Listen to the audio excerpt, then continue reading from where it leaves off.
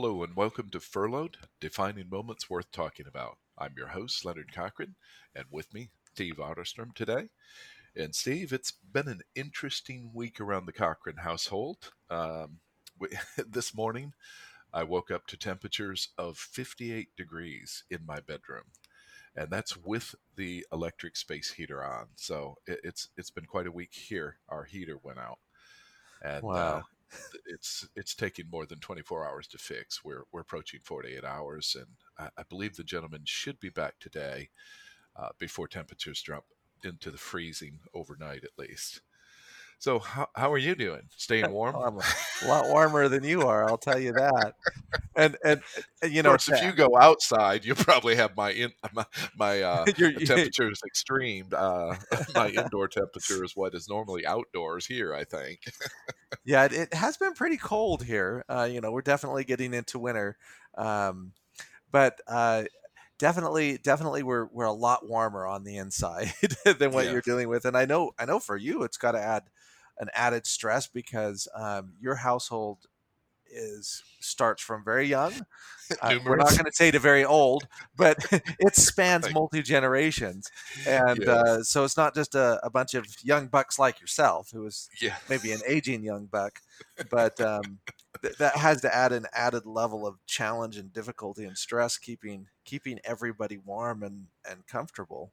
Yeah, well, yeah, when you have a 2-year-old grandchild that doesn't know what socks are and can't keep them on her feet when she does see them, and then now there's only 3 generations now, so Oh, I am one of the senior individuals in the home now. But yes, it is a challenge. And then interestingly enough, when we very first moved into the home, I may have made mention before, it was a foreclosure, and so when we moved in, we just moved in as was. It was living condition to a degree at that point. Long story short, though, what we found out is electric space heaters have to be cautiously used in this home because all of the electricity on the north side of the house is on one circuit breaker, and it seems as though all the electricity on the south side of the house is on a second breaker. So we strategically have to place electric heaters or else all the breakers go off.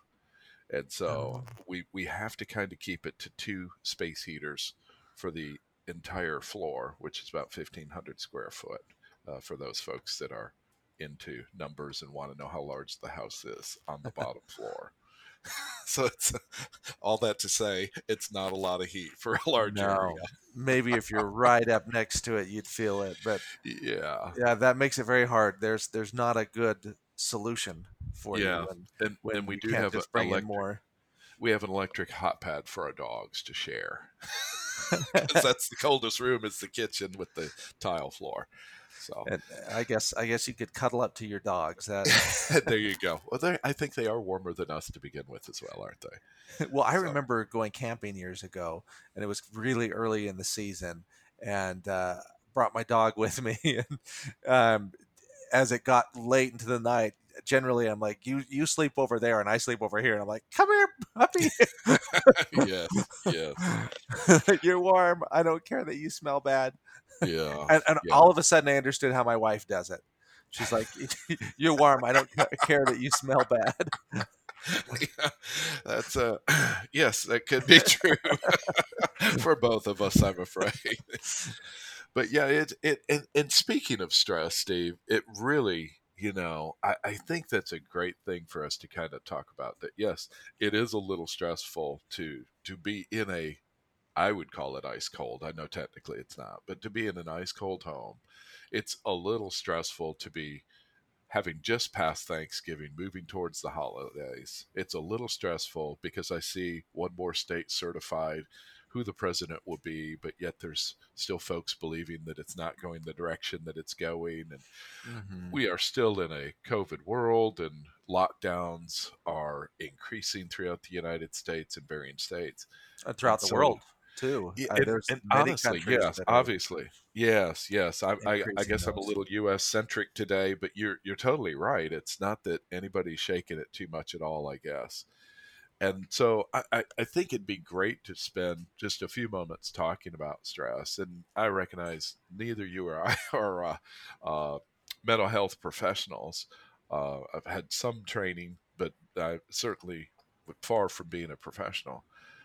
But I think it's time to kind of reflect about it, and especially going into the holiday season. We've mentioned before, our audience knows the holiday season's a time of year where people battle with mental health and a number of things, anyhow.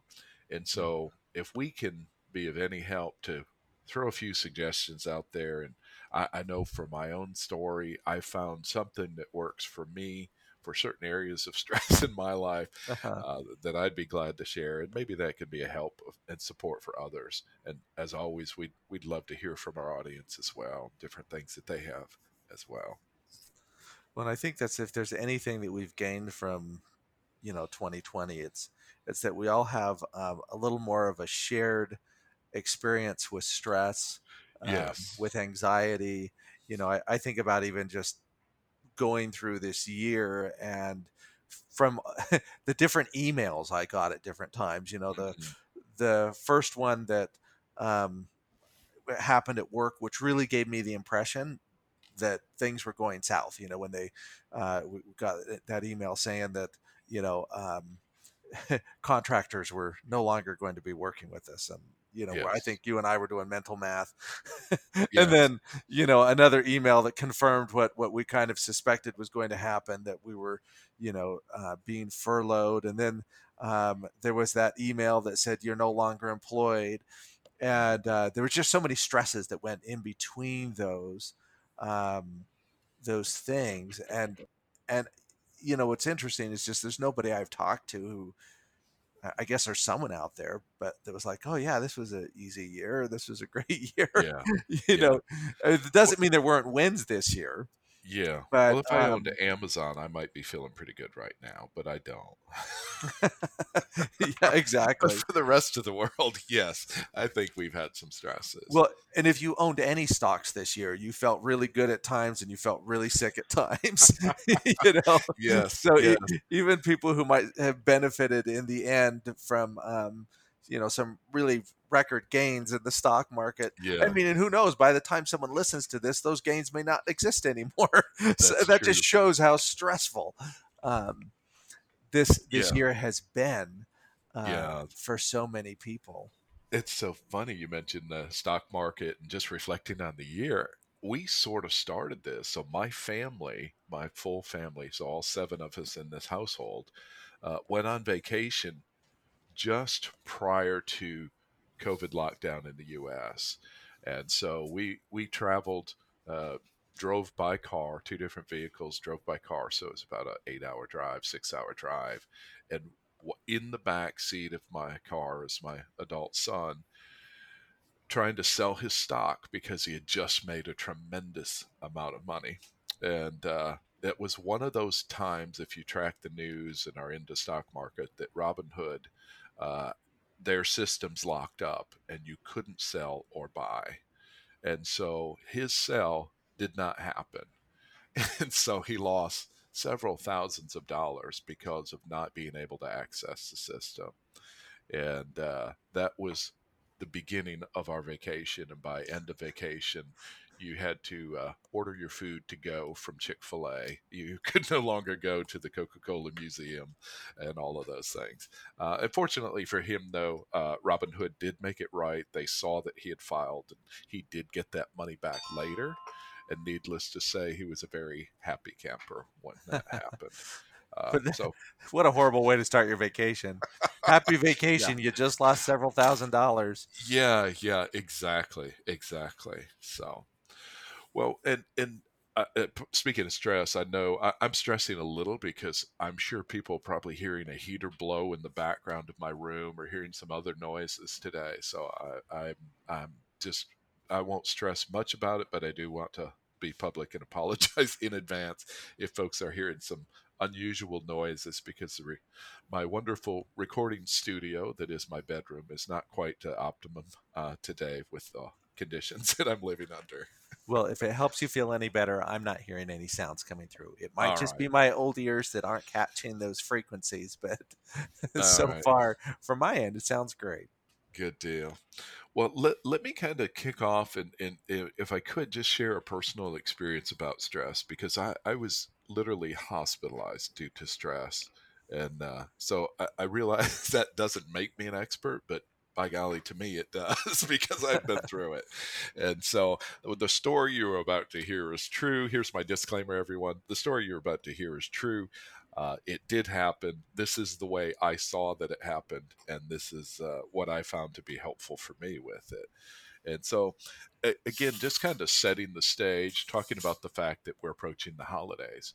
And some years ago, and by all means, I know, Steve, you'll have questions along the way, but some years ago, I was working in the hotel, and at that time, I was in food service. And it was not my favorite job to begin with because the person that hired me, I was a salaried employee. I had I'm reluctant to say it because my European counterparts would laugh if they knew what I really did, but I did have the title as pastry chef. Nothing like a real pastry chef in Europe or other parts of the world, but I did have the title and the responsibility of running the desserts and the breads and so on at this hotel. And the person that hired me was the chef, and he was very much in control of the kitchen. So, all that to lead in to say the hours I worked were not my own. I had a set schedule that was set by me, and he had a schedule that I had to work. And so, I was already occasionally working 12-hour days and sometimes 13-hour days and whatnot. Not at my own choosing, but because of the surprise element of, hey, we have an important banquet tonight and you need to be here. So that coupled with the fact we were leading into the holidays, and this particular hotel was host of an American football team. We have our bowl games here in America for those that don't know football as we do here in America. So it's college football. And we were hosting one of the teams as well as a competing team, competing hotel hosting one of the teams. And so, what did that mean? That meant over Christmas, we had almost full occupancy in our hotel. And the game was going to be played on New Year's Day. So, we were going to have full occupancy for a good 3 weeks or so in a row as the team arrived early and as fans arrived early to support the team. And there were two of us that helped with the pastries and the desserts and all of that at that hotel. So, if I could, now you know the situation and the stress that I'm about to lead you through. But in addition, I had already had a previous physical condition. And so I want to address that for just a moment. So, at one point in time in my life, the first time I remember ever feeling the way that I did when this condition would come upon me is I got food poisoning at culinary school. I was not alone. One of the gentlemen went home and couldn't even complete his education for the year because he Wow. had to go home and was hospitalized. Others were sick for just a few days. I hugged the toilet and clung for dear life for a couple of days. Mine was minor compared to some, but it gave me an idea of what food poisoning was like because I experienced it from shellfish. That being said, years later, which leads to the hotel story, um, I occasionally would get symptoms like food poisoning. And warning for everybody that's a little soft stomach, I'm not going to be too graphic, but this is probably going to be a PG conversation today. Uh, so I didn't have diarrhea, but I did have vomiting. And the release came from vomiting. Abdominal cramps, quite severe, and the relief came from vomiting. And so before this whole holiday scenario where I was hospitalized, I would occasionally have incidents. It started about once a month, and then it became closer in frequency. So I was already seeing a gastrologist to figure out what was wrong because I knew it wasn't normal to get food poisoning once a month. No, or And you really need to be, resourcing your products. yeah, yes, or find somebody else to cook the food or something. Yeah, something needs to change. So it did. It literally started. There was one instance, and The second instance was maybe 6 months later, and then the third instance was, so the time window got shorter and shorter. So at the time of this instance where I was hospitalized, I was almost once a month having severe abdominal cramps. I literally would lay on the floor in the bathroom on a towel so I would be near the toilet, um, in a fetal position. Um, uh, until relief came. And I don't know why I never tickled my tonsils. I don't know that would have immediately fixed it. But in the end, that was kind of what needed to happen. And then after recovering the shock of my body, I would be okay. But this particular time, as I say, the hotel was full. We're leading into holidays, and I was just nauseous. It wasn't the same as all those previous times. And so I drove by the hotel on the way to the ER to find out what was wrong. And my coworker immediately looked at me and kindly says, "You're green. You're under stress," which I denied both of those. And long story short, I was admitted to the hospital on the 17th of December. I had a 6 months old daughter, so I'm relatively newly married at the time, just beyond a year. And when I was hospitalized, they started to do research to figure out what was going on. I had 104 temperature, and that temperature did not break immediately when I entered the hospital. Wow. As a matter of fact, that temperature stayed for 3 days as they Wow. were researching and trying to figure out what was happening. So thank God it wasn't a critical mass temperature. I don't have brain damage, or at least some.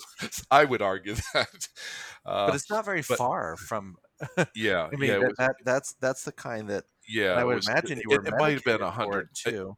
Yeah, and honestly, it might be 102 because I do think 104 is severe or Yeah. extreme severe. But so it might have been 102. It's been so long now. I apologize if I'm off on my numbers, but I But do either know it way, you was. were running the temperature Yeah, running the temperature even would not medicated. subside. Absolutely. And so they begin to do, and so they were going to do a upper GI, to make sure there was nothing in my esophagus and so on. They were going to do a lower GI, make sure there was nothing in my intestines. And of course, the lovely nurse accidentally gave me barium dye, which you can't see inside someone's colon when they have barium dye. Barium dye is how they see the X-ray, the shape of what your body is, and not what's inside the cavern. And Oh. so, anyways, but long story short, the most traumatic time in the hospital was about 2 days in, or maybe almost on that third day. But I think it was the second day they determined they couldn't figure out what was going on, and they said that there was a possibility that I had a rare form of leukemia, Oh. cancer. And so they wanted to draw bone marrow from my hip. And naturally, whatever you need to do, but it was seeing the expression in my wife's eyes and knowing that she was staying at the hospital with me while parents were taking care of our 6 month old child. The reality of this whole situation started really way heavy on me.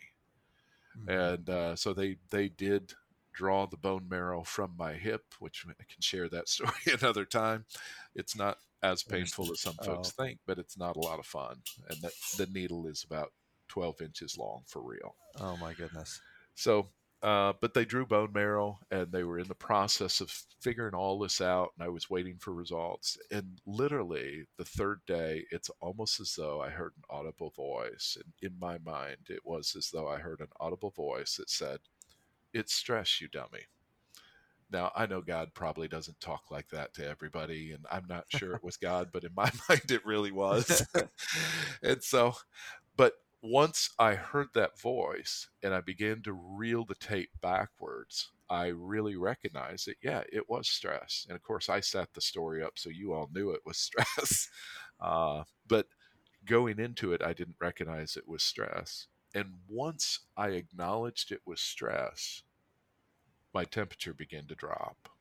And once I acknowledged it was stress, I began to replay the video, trying to figure out what I could have done differently or what happened to get me where I was, to be in the hospital the weekend before Christmas, with a wife and new child and everything going on in my Hmm. world.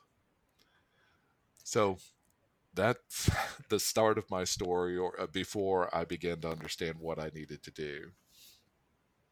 Now, was there ever a point that, as you're going through this, that were like your medical um, team, I guess, because you had many people looking at you, where where they acknowledged, this is happening in your brain. I mean, it was happening physically as well. Yeah, yeah, But was there a without point doubt. where they offered treatment, or something that would help with the stress that was the precursor to this? Yeah, no, at that point, stress had not been identified as a factor. Again, I started seeing the gastrologist when I was having some regular problems with it, and I guess in honesty, this probably was over the course of about a year. Probably, Hmm. I did get sick a couple of times right at getting married, so I think that's maybe when it set in motion, where there was a regular frequency, where the pace of it got quicker and quicker. I'm not pointing at my wife, but in sincerity, though, just the idea of getting married. She had lost her job while we were engaged, and so we were starting our marriage on a single income, and I Hmm. wasn't wealthy, nor do I call myself wealthy today. But it was not that great of an income that I had. So I think some of those concerns is probably what perpetuated it then. But yeah, I had gone to the gastrologist. They'd done some testing at the office, and I was under his care for probably a month or so before this. It reached a crescendo of having to be admitted to the hospital, and never was stress considered a factor. In my family, there is history of, I believe they call it colitis, spastic colon, different things like Hmm. that. There's a history of diabetes. There's a history of heart problems. There's a history of cholesterol. So there's a lot of health issues from both sides of my family that could have been contributing factors. And so I think I know I was certainly looking that direction, that maybe there was something going on there. Hmm. So Well, one of the it's. interesting things too, and again, not to be graphic, but to illustrate, as I mentioned, typically I would get relief from vomiting. And then from there, it was just a matter of recovering from my body being racked with pain and abdominal cramps and Mhm. so on. And this particular time when I was hospitalized, I could not vomit. There was no desire, there was no effort, there was nothing there. And the reason I share that, and the reason this is semi important, is because my body wasn't working the way it should. What happened that time is, when I did finally get sick, I could literally identify the food that came out. I could Wow. see that was the hot dog and the corn that I had eaten 48 hours prior in a chewable state. So it had your digestion had basically stopped. Absolutely. Yes, my stomach truly stopped digesting. It don't I you know I don't I'm not a medical profession. I don't quite know how that works. But needless to say, I do know somewhere in the neighborhood of 24 hours or so, we typically push things through our body. Hmm. And after 48, I could still identify it just as though it was thrown in a blender and set in front of you just a moment ago. So, Well, and I'm so sure that this plays in really heavy why, when you went to the hospital, they took this very seriously. I mean, yeah, I've been to the hospital a handful of times, and as far as being admitted, unless it was like a surgery or something that was already predetermined, yeah, I've never been admitted. I've always been treated and sent home.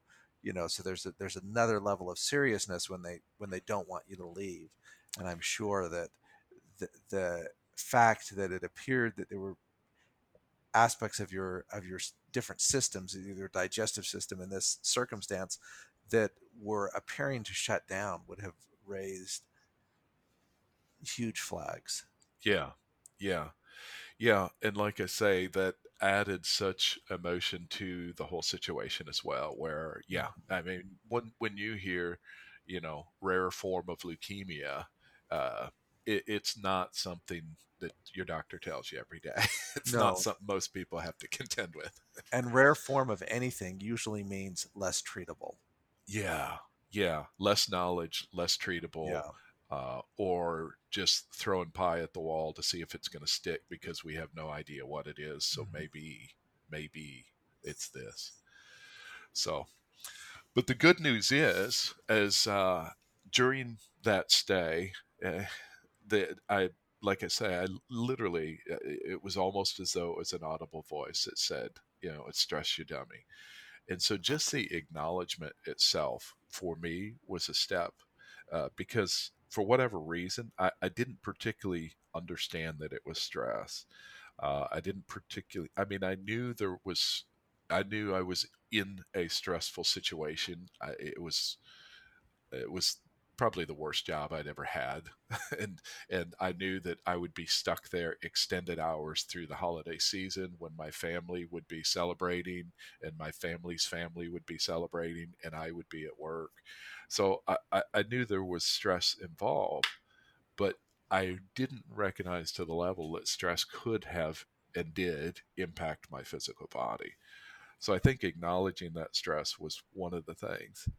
And then what I did is I took the time to kind of inventory again. I mentioned it earlier. I took the time to kind of inventory what got me to where I was. Was there a pattern that I could see? And so for me, uh, it's really just simply three elements for me. And I recognize stress is different for everyone. So again, I joked about it at the start of our conversation, Steve. This is me and what worked for me, so I don't promise it will for you, but at least maybe some of the ideas of inventory and maybe some of the ideas of looking at these areas could be helpful to some people. Hmm. But for me, the perfect trifecta was the fact that I was working long hours. So again, it was two of us that were delivering for almost a full hotel when we're talking desserts and some of those types of things. Yeah. So it was very long hours and inconsistent hours at that. In addition, I'm a unique person. My wife hates me for it. I don't eat when I'm under stress. So I'm not a stress eater. I am a stress faster, I guess is what you would call it. So I neglect to consume food when I'm under stress. And so, needless to say, that means I'm not getting the proper nutrition, of Hmm. course. I mean, it doesn't take a scientist to figure that out. And then the third area, of course, is a lack of sleep.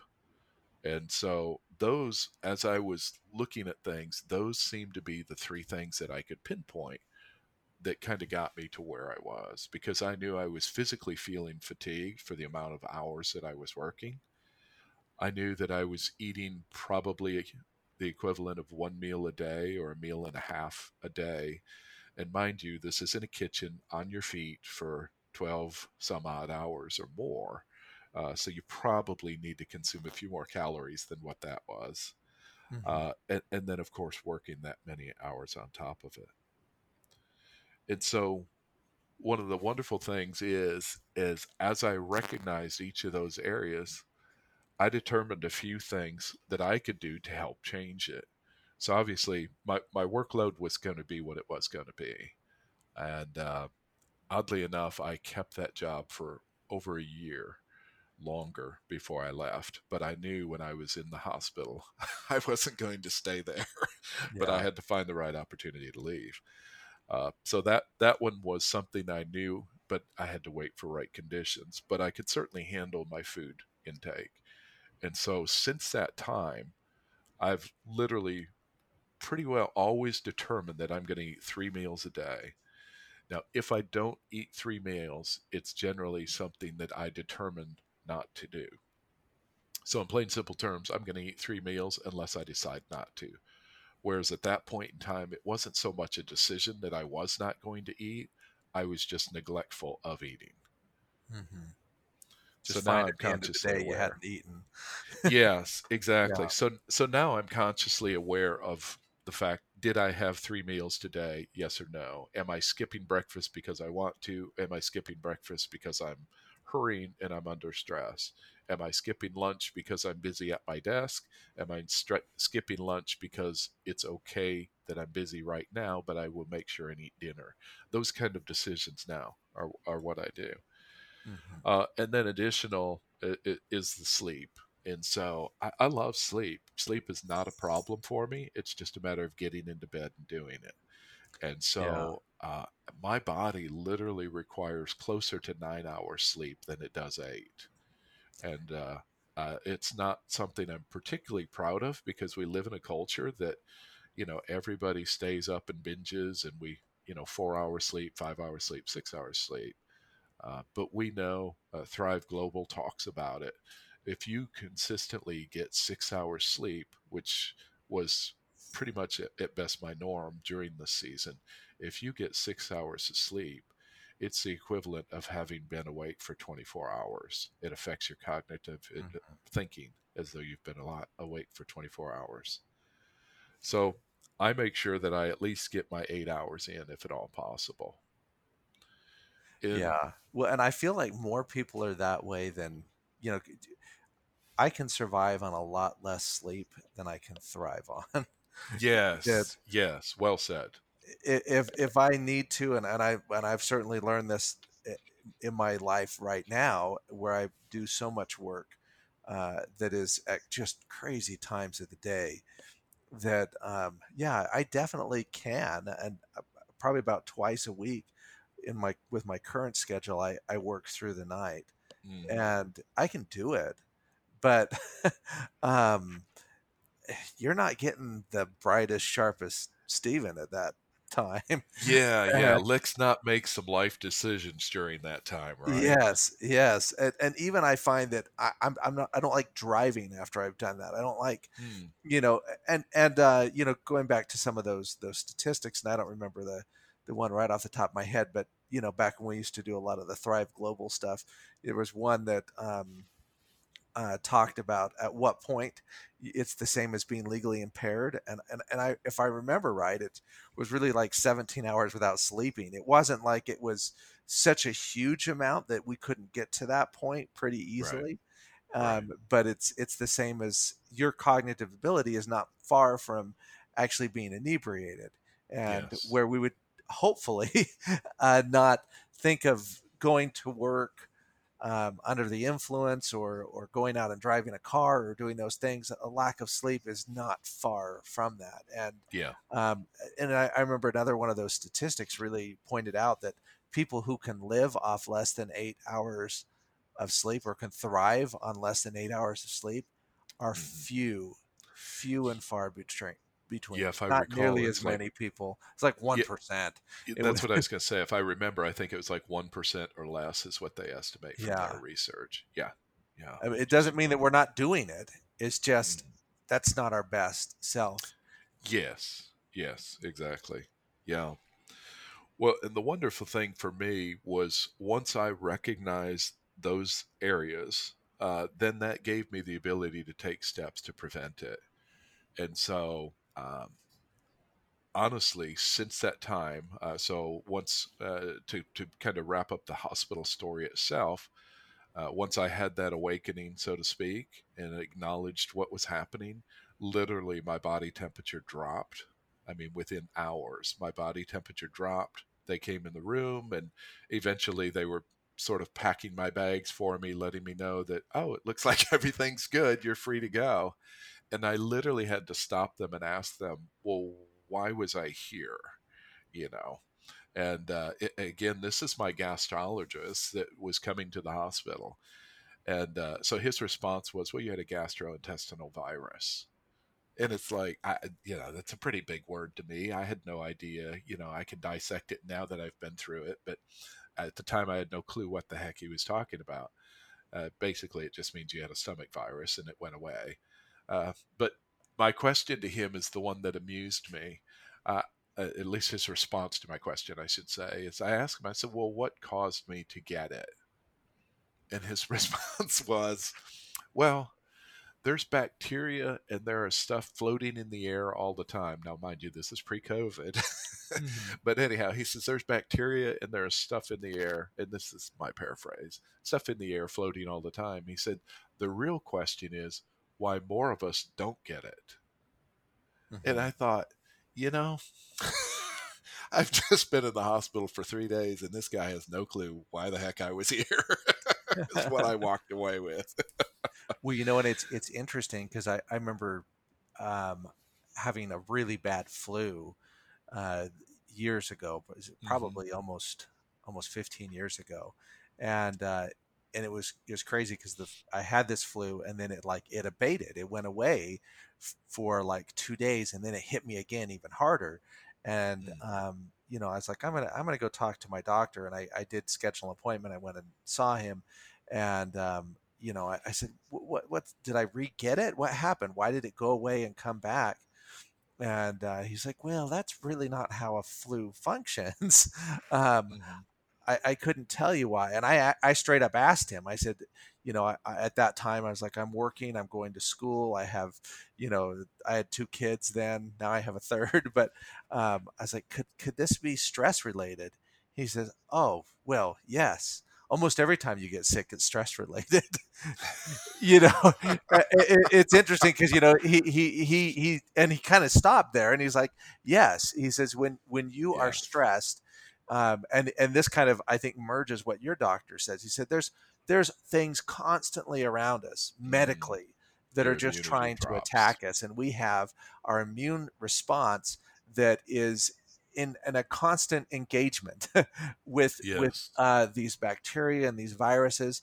He says when stress comes in, it's basically, as if you gave your immune system the day off to go fight the things you're worried about. um, Yeah. and he says, and that will make you much more susceptible. You're immune compromised at that point. Um, so I think it definitely takes the two things and merges them together, and that always stuck with me, especially his response, like, well, duh, of course. Yes, if you think this is stress related, you're absolutely right, because almost always your illness is stress related. But isn't that something? Yeah.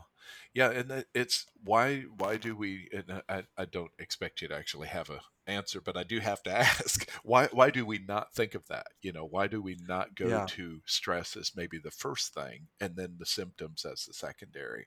And but I do think, knowing the age of your children, the age of mine, I think we are maybe in the medical culture is maybe much more conscious now of the mental health and how that affects the physical health as well.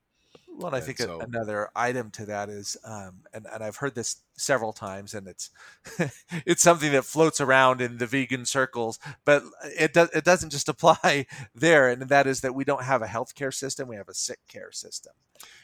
That yes, we're really not about creating health for the most part. When we look at our doctors and our nurses, and definitely grateful for everything that they do, but we go to them when something is wrong, yes, and we don't have, and I'm not sure that even the way the system is set up is really set up in any way to be that healthcare where it's about how are we going to promote general health in this individual, not just how are we going to fix the problem. If you think about your car, and if you want your car to last a long time, you go to the mechanic way more often for preventative care, yes. to get your oil changed, to get um, your radiator flushed every so often, to get Hmm. your transmission taken care of, the flush on the transmission as well.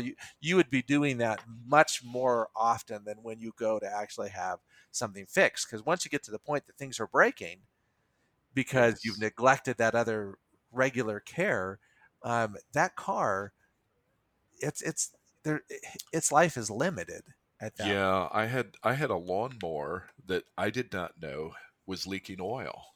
And Mhm. so once I went to get that lawnmower fixed, my solution was to replace it. and, Exactly. and, when we're talking about human life here, I don't think that's an option for most of us. There might be No, some belief out there, but I yeah. I have to check and see if I got a spare somewhere, but pretty sure I don't. Yeah, the video game reality does not work in real That life. the little one-up So, coin that we used to yeah, see in Mario Brothers. or Yeah, a I haven't heart or seen that whatever. one, Yeah, materialize.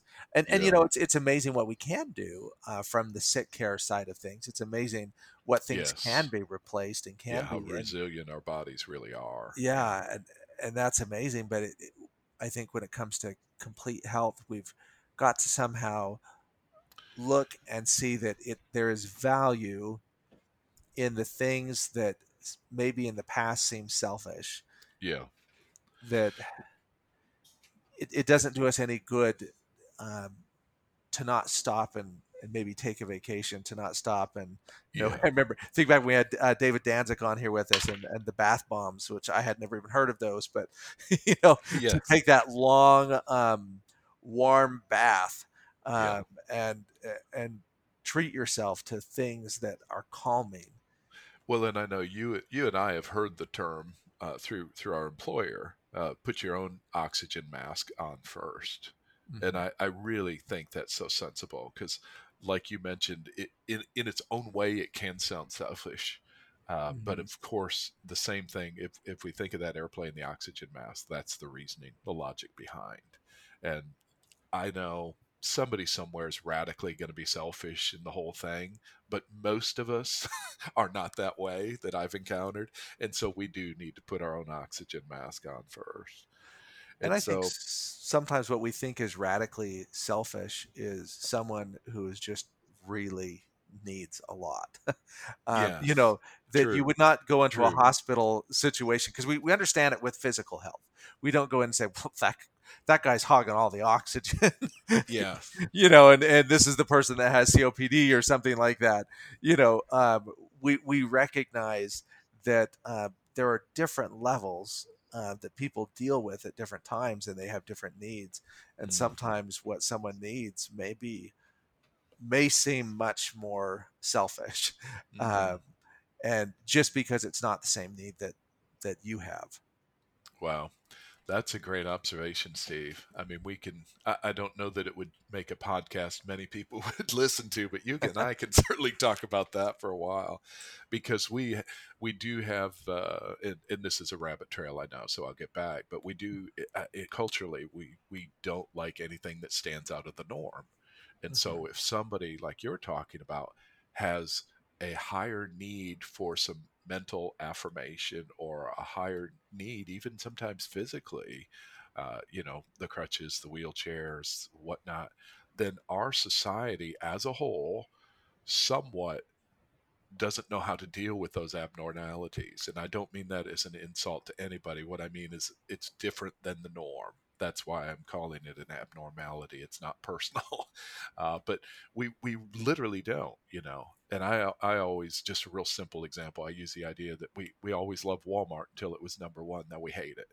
And so right now Amazon is moving up to number one. So we're beginning to hate Amazon because it's such a far outlier that we don't know what to do with it. And Yes. so I think that's a great observation there. Well, I But think especially when it comes into individuals who may have, some sort of difference or disability. Specifically, I'm thinking about people who are neuroatypical, or we might call mhm, autistic, or mhm, who, or maybe people who have OCD, obsessive mhm, compulsive disorder. That we can look at them and see someone who, like for example, working in hospitality. I remember hearing um, from a coworker who had been working up at the front desk, and somebody came down and looked him in the eye and said, "You gave me a room and I wanted a view, and there's a palm tree in front of my window," and began to cry and mhm. sob uncontrollably. And everyone just sat there and thought, what the hell is going Yeah. on with this Look person? around the palm tree. Exactly. And this, you are on vacation and you are, um, you have so many amazing things that you can do. Just um, this palm tree is not. It should not be what is destroying your vacation. The challenge Mhm. is, though, is we don't actually get to see how that person's brain functions, or why it's functioning, or why that has become a breaking point for that individual. Yeah. What we probably should do instead is think, and I've actually heard this many times, and I think it comes from, I'm not sure who wrote Crucial Conversations, but it's very Hmm. common Hmm. uh, training out there for how to deal with high stakes situations when you have to communicate. But one of the things that I believe this is where I'm stealing it from is they talk about asking the question, what would make a reasonable, rational person act this way?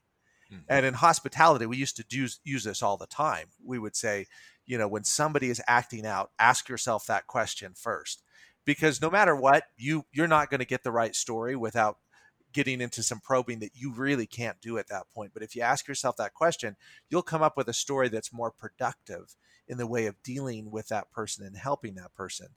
Like I remember there was uh, a person who was a loss prevention or security individual who was really well known for just always, taking care of some of the most difficult people. And he Hmm. would he would say that he would always imagine that when someone had come back drunk from a casino or from, you know, that he would imagine that they'd just been through a horrible family tragedy, Yeah. and then that created this potential for him to feel this empathy. Yes. And then when he had that empathy, he was much more capable of handling things that just seemed socially so off Hmm. about individuals. Yes. Well, and that kind of runs us full circle back to putting the oxygen mask on first, though, right? So if I'm going to be empathetic to the drunk coming back from the casino and imagine they've just gone through a family crisis, I have to be in some fair health myself to be able to have the Yes. capacity to do that.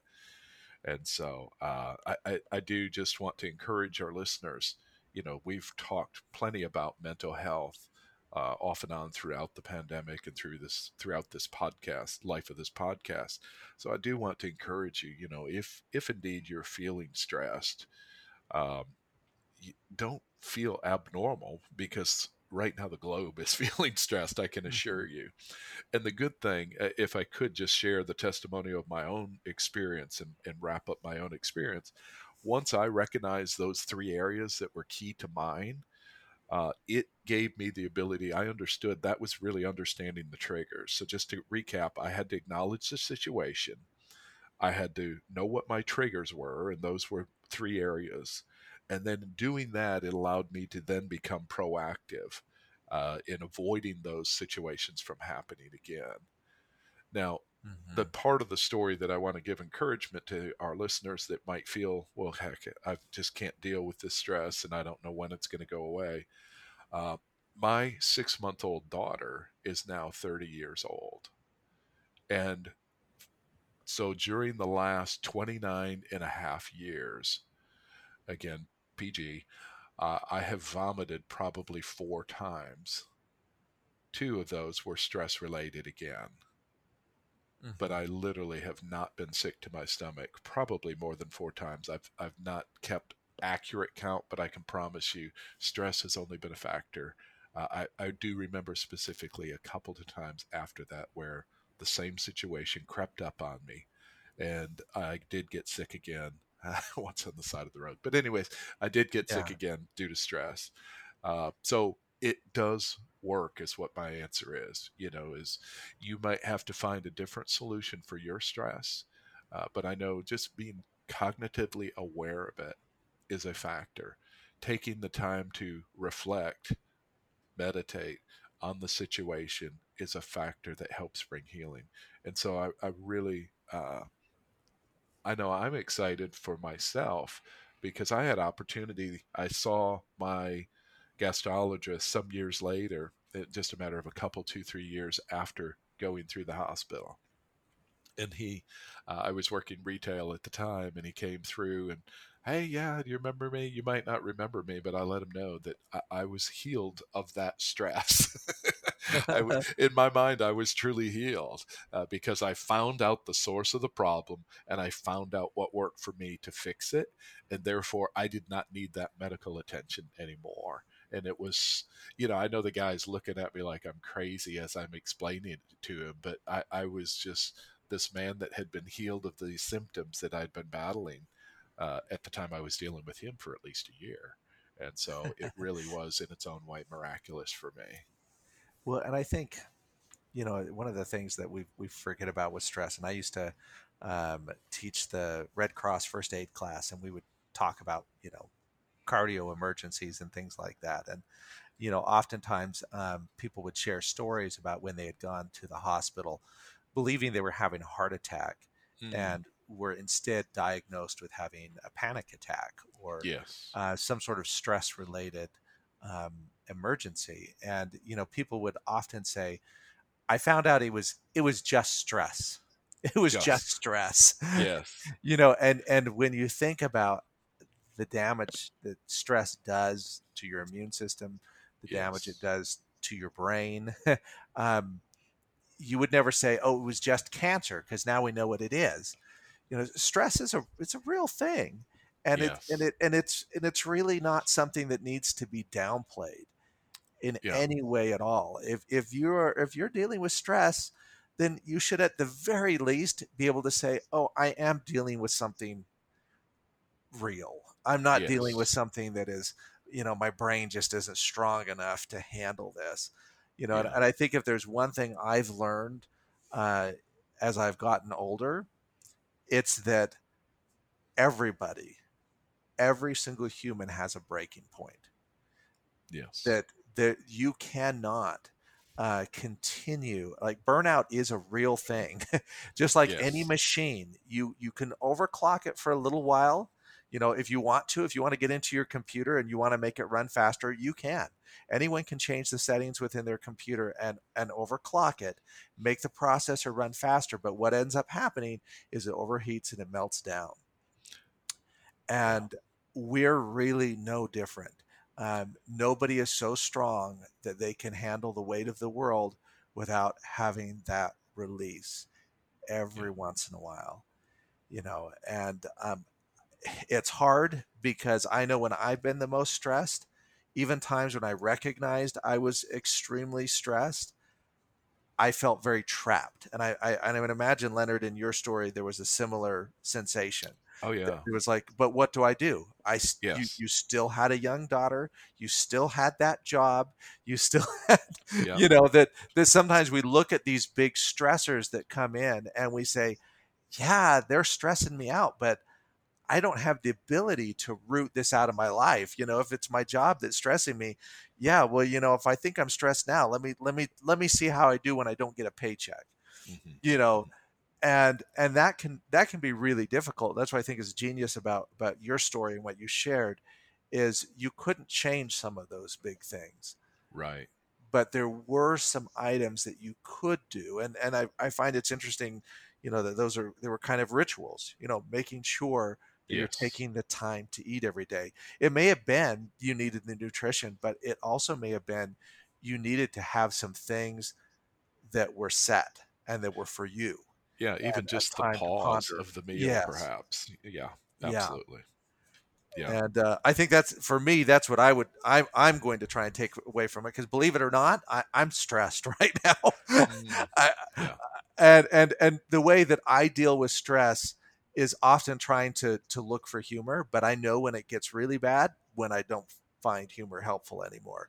Or like you Mm, said that when you are really stressed, you don't eat. Well, when I'm kind of stressed, I eat. And when I get really, really stressed, then I stop. And so I know once I stop stress eating, I know it's really gotten bad. You yeah. know, um, and I think being aware of that and maybe Yes. putting in those rituals, those points that just cause you to stop. You know, one of the things, and maybe the best advice I ever heard, is that when you put your to do list together, realize there's only one thing that has to be done today. And that's every single day. There's only one thing that has to be done, and that is you need to breathe. So when it gets to that point, just stop and just do that one thing. And maybe that can help as well. And then, of course, as we always say, we are not professionals in mental health. So Right. get professional help when you need it. You know, you're worth it. Your family thinks you're worth it. If they don't, that's their problem, but you're still worth it. Yes. And getting that help if you need it. So, Yeah. Leonard, super huge thank you to you for sharing, your vulnerability today. I know it's not always easy to go back and share stories of times when things were not as as good, but I definitely appreciate, even for my benefit, you taking the time to share that with me and with all the rest of our listeners. Oh, thank you, Steve. Definitely a pleasure, and certainly a lesson learned for me, and that's why I'm so readily willing to share. So again, just I don't want to repeat what Steve said, but just for our listening audience, we certainly encourage you to reach out, even drop us a note. We are not a cure-all, but we'd love to talk with you if you are feeling down and out, or if you've got some success stories of your own. You can reach us at furloughedmailbox@gmail.com, furloughedmailbox@gmail.com. And as always, we want to thank our sponsor, Upwards Unlimited. They specialize in helping you and your teams improve your conversations, connections, collaboration, and community. Until next week, have a great week and prepare for the stress ahead so it won't catch you off guard. Goodbye, everyone.